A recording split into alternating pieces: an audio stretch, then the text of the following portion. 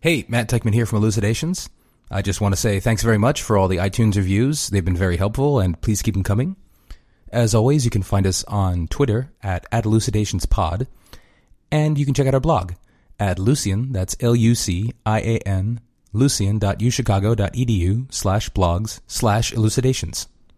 One other thing I wanted to mention is that since August, we've been doing our hosting through a new startup called Pippa, which is pretty cool. It's actually founded by some former philosophers. And I have to say, I've been very impressed so far. The service is totally free, provides detailed analytics, makes it very easy for you to migrate from your previous host to them. So all in all, it's been a very positive experience, and it's enabled us to get much more detailed stats on who's listening and when. So if you have a podcast and you're looking for a hosting service, you might check them out. They can be found at pippa.io, pippa.io. All right, thanks.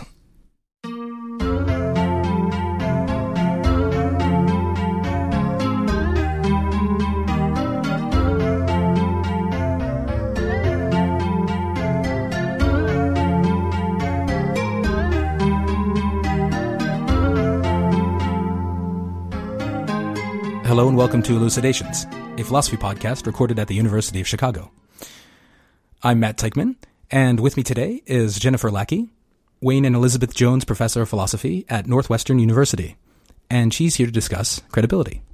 Jennifer Lackey, welcome. Thanks for having me, Matt. So you've been doing a lot of interesting work thinking about the ethical issues that come up in the way we attribute credibility to other people. So both attributing too little credibility to people and attributing too much credibility to people. And I guess also, when things go right, attributing the right amount of credibility to people. What would be an example of like one of these, as it were, kind of like credibility misfires?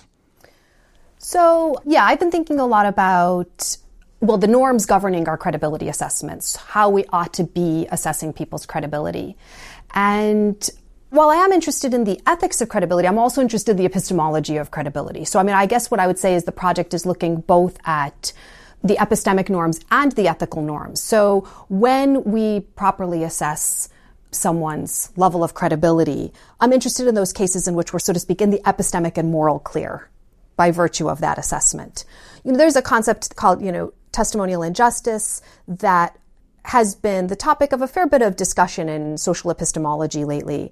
And the core idea of it is that someone is the victim of testimonial injustice if they suffer a credibility deficit, specifically due to identity prejudice. So, for instance, if a police officer is interviewing someone who is reporting a sexual assault and doesn't regard her testimony as credible simply because she's a woman, and women lie about these sorts of things, for instance. That would be a classic case in which the woman is the victim of testimonial injustice because she's suffering a credibility deficit simply because she's a woman. Assuming, of course, that, she's not getting the level of credibility that she deserves. The question then is, of course, what is it to get the credibility that you deserve? And a really standard view is that our credibility assessments ought to track the evidence. So you get the credibility that you deserve when I judge you to be as credible as the evidence suggests you are, right? So if I judge your statement to be credible, that you were assaulted, for instance, then that is following the norm so long as I give that statement, I assess it properly in relation to the evidence. Right. So I hear testimony like this. I'm the detective, let's imagine, and there's evidence to back up this person's credibility. So the story I got from this person fits with facts that I've independently observed. And based on interviewing other people, I found that this person is a reliable eyewitness to various things and doesn't get the facts wrong. So what this rule of following evidence tells us is when the evidence supports that this person gives reliable testimony, we should believe them. So I think that seems right? If we're in this scenario, and the detective has a lot of evidence that the person is a reliable witness and the story checks out and so forth, then they should believe them. So is that right? Or is there an issue with that principle? Well, so I want to separate two different ways in which someone might be the victim of testimonial injustice, even just with respect to a deficit. So one is simply not getting the credibility that you deserve. and putting aside whether or not there's belief, corresponding belief, right? I mean, one is the question, are you wronged in your capacity as a knower, or are you wronged as a testifier, let's say, just by virtue of me not giving you the credibility that you deserve because you're a woman or because you're black? That might be an independent injustice, regardless of whether there's uptake of belief, regardless of whether I, on the basis of your testimony, come to believe what you tell me. We might say that you suffer an additional harm if I also fail to believe you. That's interesting, right? So it's like just the fact that you're not being taken seriously as a source of evidence, already that's a crappy experience to have, regardless of whether the person then goes on to believe what you said. That's exactly right. And it's really important for my work that we actually keep these separate. I don't think that the discussions of testimonial injustice are always as clear, that these are two separate wrongs. But for my work, it's really important because something that's really missing in the discussions about testimonial injustice is the harms that can be brought about via credibility surpluses. So it's kind of standard in the literature to think that testimonial injustice is linked only with credibility deficits. And this comes from this bigger picture of thinking that credibility is what's sometimes called an infinite good. So in contrast to something like wealth or land, where there's clearly a finite amount of it, right? And if I give some of it to one person, I'm clearly going to have less to give to someone else, right? Because it's finite. Credibility is often taken to be unlike that, and also that it's an infinite good. So for instance, if I give you the credibility that you're owed when you tell me that you went snorkeling in Thailand this summer, I need not take any credibility away from, your friend when he tells me that he went hiking, he hiked Machu Picchu this summer, right? There's enough credibility to go around. And so examples like this tend to lead people to think, oh, well, credibility is an infinite good. And so we don't have to worry about credibility surpluses because you're not being wronged if you get more. I'm not taking it away from anyone else, right? So there's no kind of injustice. And so the worst that can be done to you, so says the standard view, is that you might become kind of arrogant. You might not be able to cultivate certain intellectual virtues because we're constantly thinking that you're better, vis-a-vis credibility than in fact you are. Right. Whereas with something like food, which is taken to be a finite resource, giving too much food to too many people, just sort of by definition, because it's finite, involves giving not enough food to other people. That's right. And exactly. So that's the way the argument goes. Exactly. And so this has led people almost across the board to completely ignore the question of credibility surplus and the ways in which this might give rise to various kinds of problems. And so one of the things I've done in some of my recent work is really emphasize the role that credibility surpluses play in our assessment of people's credibility in general, following the norms, and in questions about testimonial injustice. Okay, so we have an example of what we're calling a credibility deficit, which is not giving somebody enough credibility, not giving them the credibility they deserve. But then what about an example of a credibility surplus? So that would be giving somebody too much credibility. What would be an example of that? Right. So, and when we talk about that credibility that they deserve, we can follow the standard view and say that what you deserve is understood in terms of the available evidence. So an example of someone getting more credibility and in a problematic way, here's like one of the classic ways in which I think it's problematic, is, we can imagine as a teacher in a classroom, you have a classroom full of students. Now, suppose that you kind of think that all of your women students are very bright, and in fact they are. Okay, and the evidence suggests that they are. So you give them all the credibility that they deserve, right? You assess them exactly properly. So the standard view says you are now in the epistemic and moral clear with respect to your assessment of them. Because the standard view says follow the evidence, right? Credibility needs to track the evidence with respect to your evaluation of that token person, right? But one of the things that I point out in my work is that suppose that you also systematically give the male students in your class a credibility surplus, right? You give them more than their fair share. And so whenever there's a disagreement, whenever there's any sort of issue that's in question, you're going to believe the men.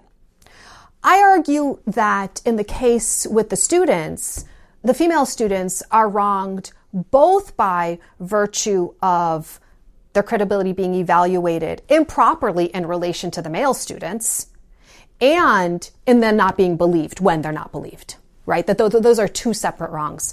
So if we just look at deficits And we think that this principle, I mean, again, I want to emphasize that this evidentialist principle says, satisfy it and you're in the epistemic and moral clear.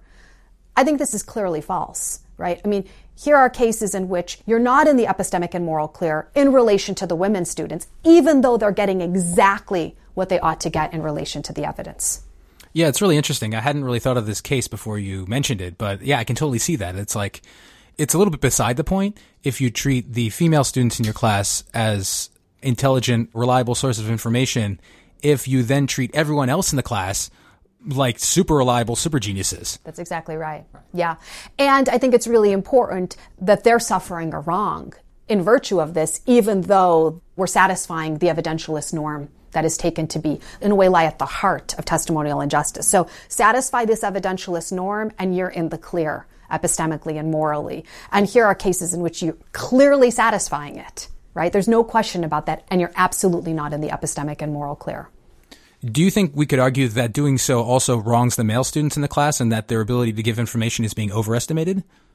Well, that's specifically the kind of case that proponents of the evidentialist norm reject. I mean, like that they reject that the male students are actually suffering a wrong, that they are victims of a wrong by virtue of the surplus in and of itself. But I think that there are cases in which we can imagine that by virtue of getting a surplus, you are wronged in your capacity as a knower. So one thing I want to just distinguish, I think would be helpful for the discussion, is that people like Miranda Fricker, like proponents of the evidentialist norm, distinguish between primary wrongs and secondary wrongs. And so one of the things that she introduces that's really interesting is that simply by virtue of, kind of my assessment of you not corresponding with that evidentialist norm, she thinks that you're suffering a primary wrong. In particular, you're being wronged in your capacity as a knower, even if it doesn't beget any further downstream wrongs, right? So we might imagine that, like, I don't give you the credibility that the evidence says I should give you, and then nothing else happens. She wants to say you still suffered a wrong, a primary wrong. I agree with that.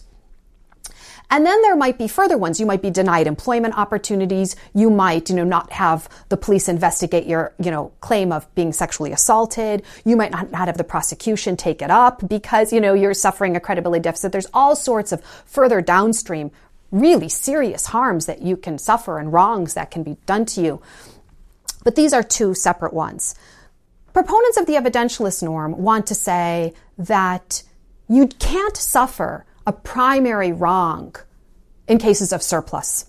So the male students, even if there are downstream wrongs, or harms, like they fail to cultivate intellectual virtues because they're really arrogant and so on, there's no immediate wrong that's being done to them by virtue of getting a surplus. And like I said, I think this is really connected with this idea that credibility is an infinite good. I think that picture is wrong. So for instance, one of the things I've argued is that we can imagine certain domains being highly stigmatized, or on the lower end of the spectrum, we could just say devalued. But on the other end of the spectrum, we can have downright stigmatized, or being kind of domains where knowledge of those areas might be, kind of shameful or something like that. And we can imagine that, for instance, someone says, oh, you're a black man, you must know about guns or drugs or, something like that. And I want to say that by virtue of my giving you a credibility surplus, oh, you must be an expert on drugs or guns because you're black, there's a wrong being done to you in your capacity as knower, just as much, perhaps even more so than if I say, oh, you must not know about Shakespeare because of your race or your sex or something like that. So that's a case in which I think you suffer actually there's a primary wrong being done to you in virtue of a credibility surplus.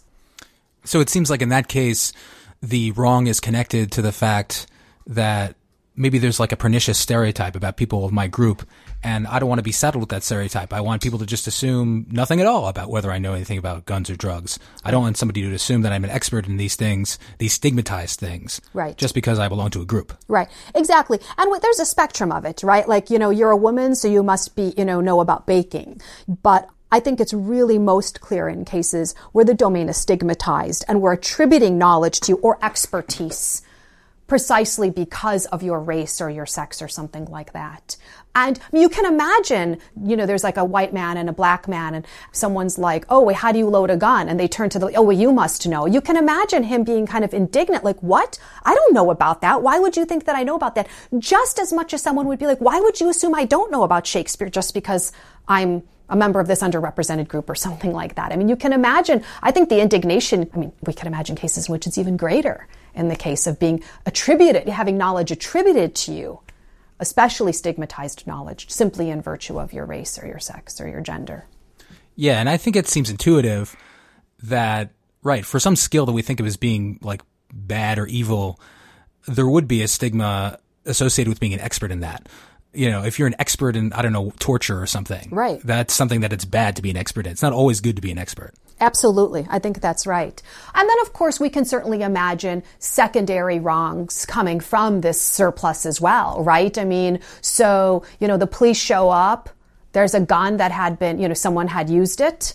There's a black man, there's a white man, well, it must be the black man because he's got the expertise in using it or something like that, right? I mean, we can certainly imagine where these credibility surpluses give rise to, further wrongs or harms later on. But I also really want to emphasize the point that I think that there's this primary wrong being done just by virtue of being attributed with that knowledge or being regarded as a knower in that stigmatized domain. So I also have the intuition that even in the case of a form of expertise, that's highly valued, even there, it could be a way of wronging the person. Like, presuming I'm an expert in nuclear physics or something, just pick something that's valued.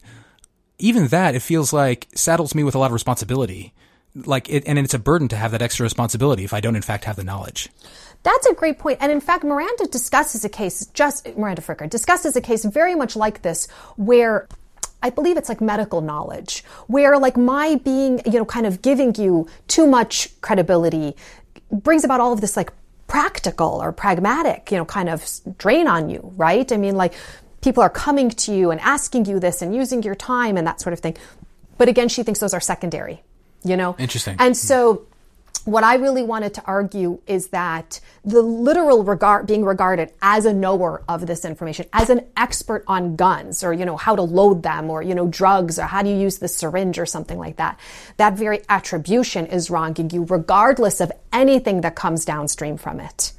I think the case that you give is one in which a proponent of the evidentialist norm would actually agree with it. They would just say those are secondary. So we've focused on cases in which I give other people too much credibility, and then that can be both a wrong done to them and a wrong done to other people who aren't getting that extra credibility bump. What about how credible I judge my own assessments of things to be? Like if I take myself to be too reliable of a judge of various things, it seems like that could lead to kind of overconfidence. So is that a form of wronging myself? Good. So, I mean, this is something that I've explored in some of my work. And I think this is actually not uncommon. There's empirical evidence that says it's not uncommon. So remember the case of the students in the classroom. Part of the problem was this kind of what I might call relational or distributive injustice, right? I'm in relation to one another. The women students are not getting their due, so to speak, even if they're getting their due vis-a-vis the evidence. In relation to the male students, they're suffering an injustice. I think we often do this with respect to ourselves as well, and I think that it's parallel. So we can imagine, I think this comes up many, many times in cases of disagreement, right? We are in a disagreement with someone, and we might even regard our interlocutor as highly intelligent, as, we might assess that person exactly in accordance with the evidence, right? We might be giving them exactly their due. It's just that we always give ourselves a little bump, right? We give ourselves a credibility surplus. And one of the things that I think this whole conversation has been absent from the literature on testimonial injustice. And one hypothesis for this is that I think that people are very sensitive to implicit bias. I think people are very sensitive to the idea now that we're disposed to assess people, on the basis of their gender, their race, these sorts of, and to kind of downgrade them because of these social statuses. But I think that the Dunning-Kruger effect, which is named after two Cornell psychology professors, it's characterized as a cognitive bias where unskilled individuals take themselves to have like this illusory superiority, right? So they take themselves to be experts or to be far better. I mean, another way of understanding it is just like radical overassessment. And it's taken to be, I mean, it's been shown to be fairly widespread and prevalent, in particular in certain domains, for instance, with respect to driving. Presumably, we all radically over-assess our driving abilities. And so, guilty as charged. Yeah, right. And in fact, I mean, Dunning had a recent piece come out in the Pacific Standard, and the title of it is "We Are All Confident Idiots." And he's actually arguing how potentially harmful this bias is in global and local ways. So Daniel Kahneman recently wrote that this bias, I mean, this is a quote, he said, "It leads governments to believe that wars are quickly winnable and capital projects will come in on budget despite statistics predicting exactly the opposite." So this Dunning-Kruger effect has real harm, both at the local level and at the global level, right? I mean, especially thinking about someone like Donald Trump these days, right? I mean, we can imagine what overconfidence could do were he to end up in office, right? I mean, this is exactly the example that Kahneman gives, leads governments to believe that wars are quickly winnable, right? I mean, we can imagine. And so one of the things that's really, I think is really important is that conversations about testimonial injustice have centered exclusively, entirely on credibility deficits. But when we think about credibility surpluses, both with respect to, like, for instance, our assessment of students, but also in relation to ourselves, I think it becomes really clear how important it is to focus on credibility surpluses and how much they can bring about instances of testimonial injustice. So, for instance, if we're prone to, very, very frequently assessing ourselves far above what in fact our abilities are, then we should really be taking note of this, really be kind of factoring this in when we disagree with someone and we're really ready to kind of say, to dismiss them in favor of our own views. We ought to be aware of the fact that we're probably giving ourselves a credibility bump rather frequently. And so these surpluses, I think, can not only beget obviously very, very serious downstream harms and wrongs like war, but also the more primary one where I'm wronging my interlocutors by constantly thinking I must be right. So one question I think that arises here is how universal is the Dunning-Kruger effect? So how prone are we, are we all prone to be too generous in our assessment of our own ability to get things right? Because, I'm sure we all have that friend that we're constantly sitting down and having a conversation with and saying, no, you got to believe in yourself more and you have to have more confidence. And, that's how you're going to get that promotion and et cetera, et cetera. So what's happening in those cases? Is it we have this, inherent tendency to be overconfident, but that's overlaid with in certain specific areas we tend to be less confident? Or is it just some of us that have this bias or... Well, one thing that's really fascinating about the Dunning-Kruger effect, I don't know if this is going to get at exactly your question, but one of the things is that the more skilled you are, the less you succumb to it. So the Dunning-Kruger effect, in a way, has two aspects to it. One is that the unskilled are overconfident. And then, on the other hand, the highly skilled individuals tend to underestimate their relative competence. So they kind of erroneously assume that tasks which are easy for them are also easy for others.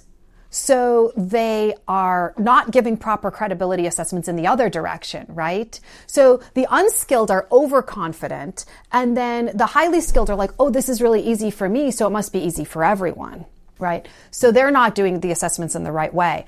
Just as with anything, people tend to be very egoistic, but then you have your, attend to doesn't mean that there can't be the exceptions. You know what I mean?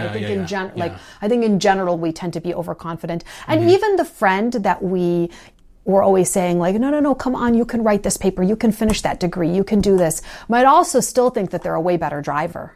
Okay. You know what I mean? Yeah. So we might find that even people who aren't confident enough in their own abilities in one area might still overestimate their abilities in other areas. So, and driving certainly seems to be a case where Absolutely. Everybody overestimates there. Yeah, that's right. Exactly. Yeah. Interesting. So another thing that you've written about is the difference between the evidence you actually have available to you and the evidence that you should have available to you, but maybe you actually don't. What would be some examples of a case where I ought to have some evidence, but I don't? Good, right. So this comes up in the context again of the evidentialist norm. So remember that the evidentialist norm says that I'm in the epistemic and moral clear in relation to testimonial injustice, so long as I give you the credibility that you do in relation to the evidence that I have. Now, on this view, we can see that, for instance, a white supremacist who believes that, kind of members of various underrepresented groups are inferior in all sorts of ways. We can imagine a white supremacist actually satisfying this norm by virtue of forming his racist beliefs or her racist beliefs on the basis of the evidence that he or she has available to them. But they do this, they have this available evidence precisely because they're avoiding contact with all evidence to the contrary. I mean, this happens frequently with cults, right? I mean, there's a deliberate attempt, sometimes on the part of others, sometimes it's self-imposed, to shield oneself or to shield others and, from any evidence to the contrary. And so it seems really problematic for there to be a norm that says you're in the clear, epistemically and morally, just by virtue of forming your beliefs in accordance with the evidence you do have, even though there's all of this other evidence we would say you ought to have. I mean, I think the clearest examples where this is a problem are those where you're deliberately avoiding evidence that is in conflict with your own beliefs. Those are classic cases in which I think you're clearly violating a norm. And we might even think that the person whose credibility you're assessing is the victim of testimonial injustice because you're saying, yeah, you're unreliable. I mean, so suppose kind of a police officer just looks at all of his own anecdotal evidence and says, another person claiming sexual assault, totally unreliable based on my anecdotal evidence. That might actually satisfy the evidentialist norm because he's making absolutely no attempt to get evidence to the contrary, or actually positively avoiding evidence to the contrary. Right. So in other words, if we want to get things right in how much we trust testimony from other people, we have to be responsive not just to what evidence we actually have, but we have to be willing to go out looking for the right amount of evidence or something. Yeah, I mean, I think that we need to be, the way I put it is we need to be sensitive not just to the evidence we have, but to the evidence that we ought to have. And of course, cashing out evidence that we ought to have is going to take nuance and it's going to take work. But I think that we have some very clear paradigmatic examples of cases in which we ought to have evidence that we don't in fact have. Right. So it's not going to be an acceptable excuse for me to say, well, I'm just neutral on whether the earth is round or flat. That's right. Because I don't have any evidence that the earth is round because all I do is just sit in my room all day and look at the wall. Yeah. That's not going to be considered responsible. That's exactly right. You're like, but look, my evidence actually supports this belief, right? How can you say that I'm in the wrong as an epistemic agent? No, that's just not going to cut it. And we would say the same thing morally, I think, as well, right? Victims of sexual assault are just unreliable, right?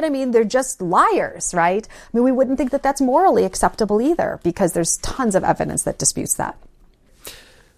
Okay, so what do you think would be the best way to make sure we both don't give the testimony we hear from other people too little credibility and that we also don't give it too much credibility? And also, what would be a way to make sure that we are not only receptive to the evidence we actually do have about how credible somebody's testimony is, but also that we make sure to go out there and gather all the evidence we ought to gather about how credible their testimony is?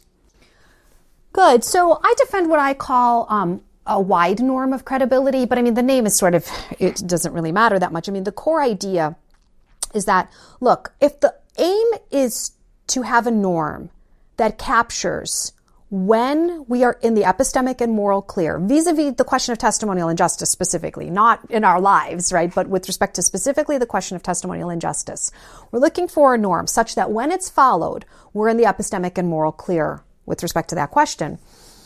As you said, there are two things that we need to capture. So my view says that all of these assessments have to be done relationally. And by that I mean in relation to a context or a community.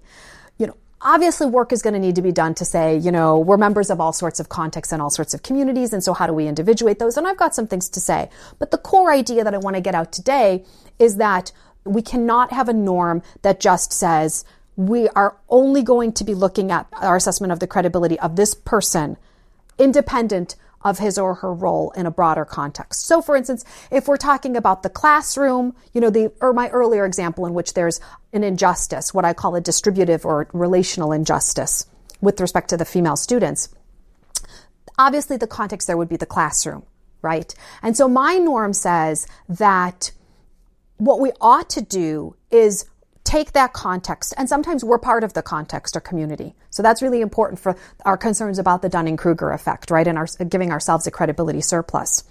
We're in the clear with respect to this norm when our assessments of all of the relevant members of that community match the evidence. Okay. And it's not just the evidence that we do have, it's the evidence that we ought to have. And there's work that's been done on trying to cash out that ought to, right? I mean, there's been work that's been done on normative defeaters and just even trying to understand that notion. So I'm not going to take that up today.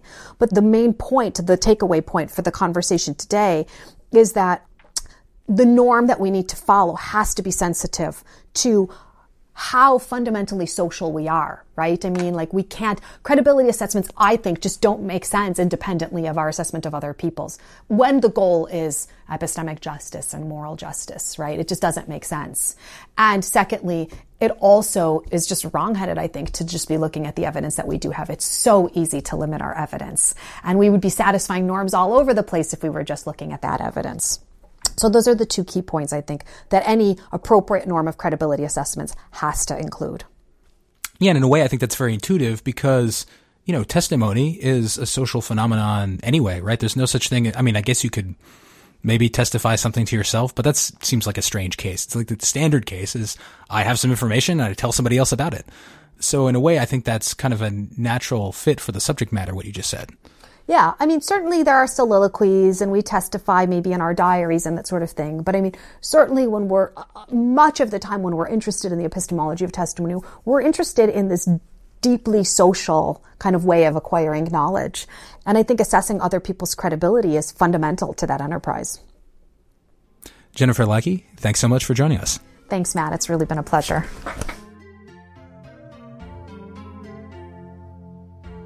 If you have any questions about today's episode, give us a holler on Twitter at @elucidationspod.